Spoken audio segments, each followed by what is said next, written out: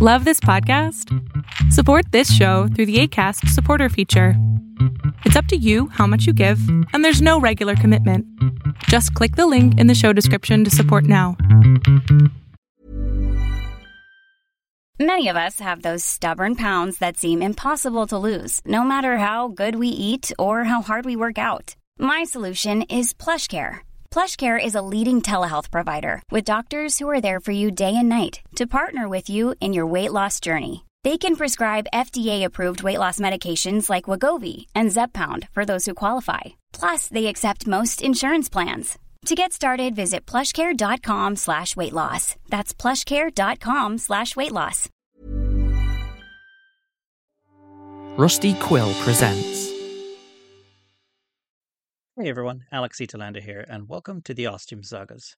Now, if you're enjoying this series and want more right away, I just wanted to mention that you can get them on our Ostium Network Patreon at patreon.com/ostiumpodcast. By becoming a supporter at any level, you'll instantly get access to the next 15 episodes in the series. So that's on our Patreon at patreon.com/ostiumpodcast. Now, I'd just like to thank our 5 most recent patrons for supporting the Ostium Network. Thank you to Death to Komatsu, Darryl Williamson, Descripticon, Virginia Green, and Talon for all your support.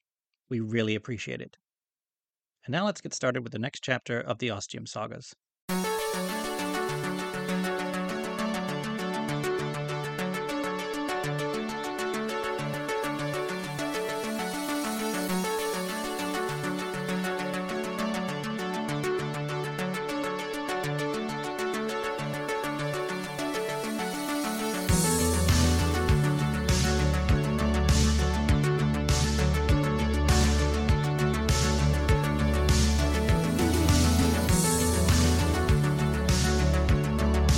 The Ostium Sagas.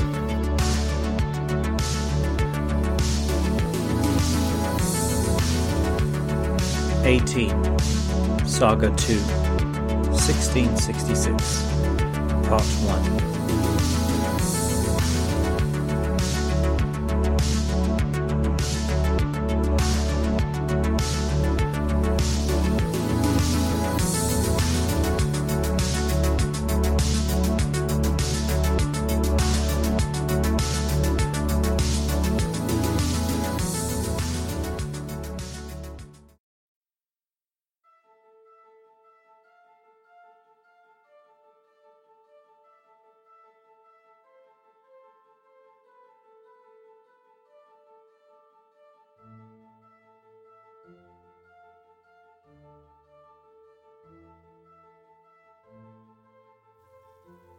Author's Note. As previously stated, the saga below is an exact reproduction to the best of the abilities of the scholars and copyists of the Conclave from the document heretofore referenced as the Slim Volume. Its language and meaning still remain shrouded in mystery and confusion, but the Conclave's hope is that one day it will be recognizable and understood by a future member of the Conclave. Hence its detailed and careful facsimile here. Recorder's Note. Probably not a shocker to anyone, but when I cast my eyes on the second saga for the first time, and finally got the chance to start really reading this slim volume we've been hearing so much about, I saw it was written with the same cipher as the note that the writer of the previous saga used in his attempt to get in contact with the Ostium Network. This was probably why he was so shocked at finding this document. A book that was clearly bound with a technology from the future, and written in a coded language that only he and trained members of the Ostium Network would recognize, and be able to decipher. So let's get started, shall we? Saga begins.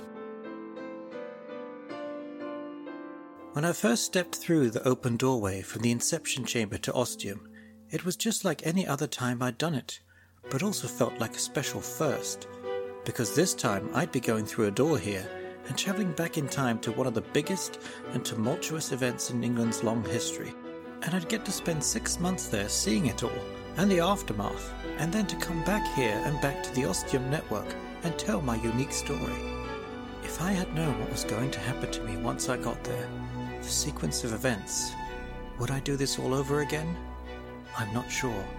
That's why I'm writing my story down, to see if I can find some answers, find out some whys, and see if I can find some meaning in the life I didn't really choose but had to live. Especially as those allotted 6 months now draw to a close. Maybe when I get to the end of the telling, I'll know if it's all been worth it in some way. We'll see, I suppose. Okay, let's get back to Ostium.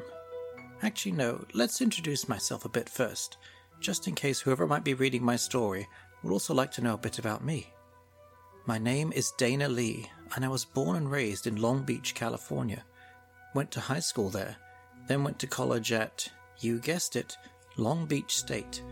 I never knew my dad, but my mom was this really amazing and very well-paid doctor who had a brain aneurysm while I was in college, and that was the end of her. Fortunately, it wasn't while she was performing surgery on someone. That would have really sucked. Anyway, I was heartbroken and everything at being an orphan when I still had a year to finish college and start working on my teaching credential when all this happened.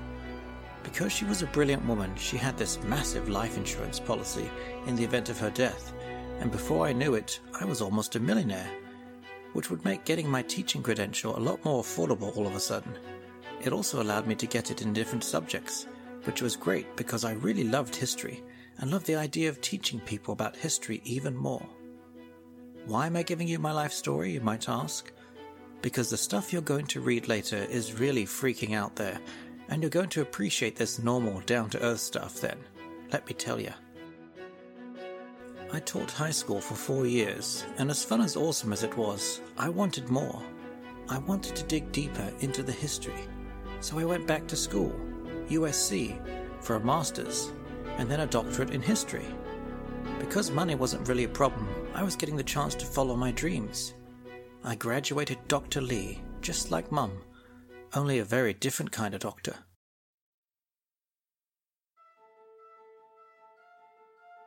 I started applying for college-level teaching jobs across the country, casting my net far and wide, not knowing where I might end up.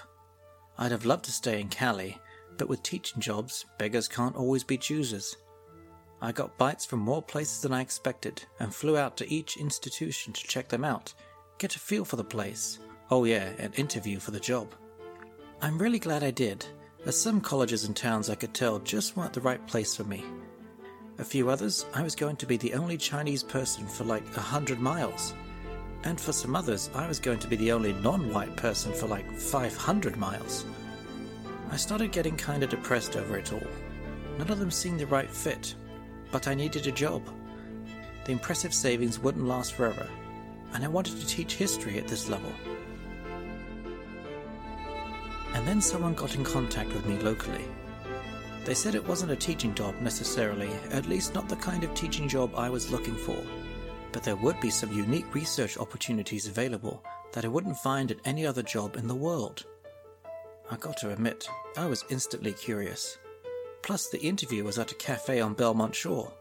I didn't need to be asked twice to pay a visit to my old haunts at the LBC. And that's Long Beach City for you fools that don't know. And it was there that I first heard the word and about the town known as Ostium.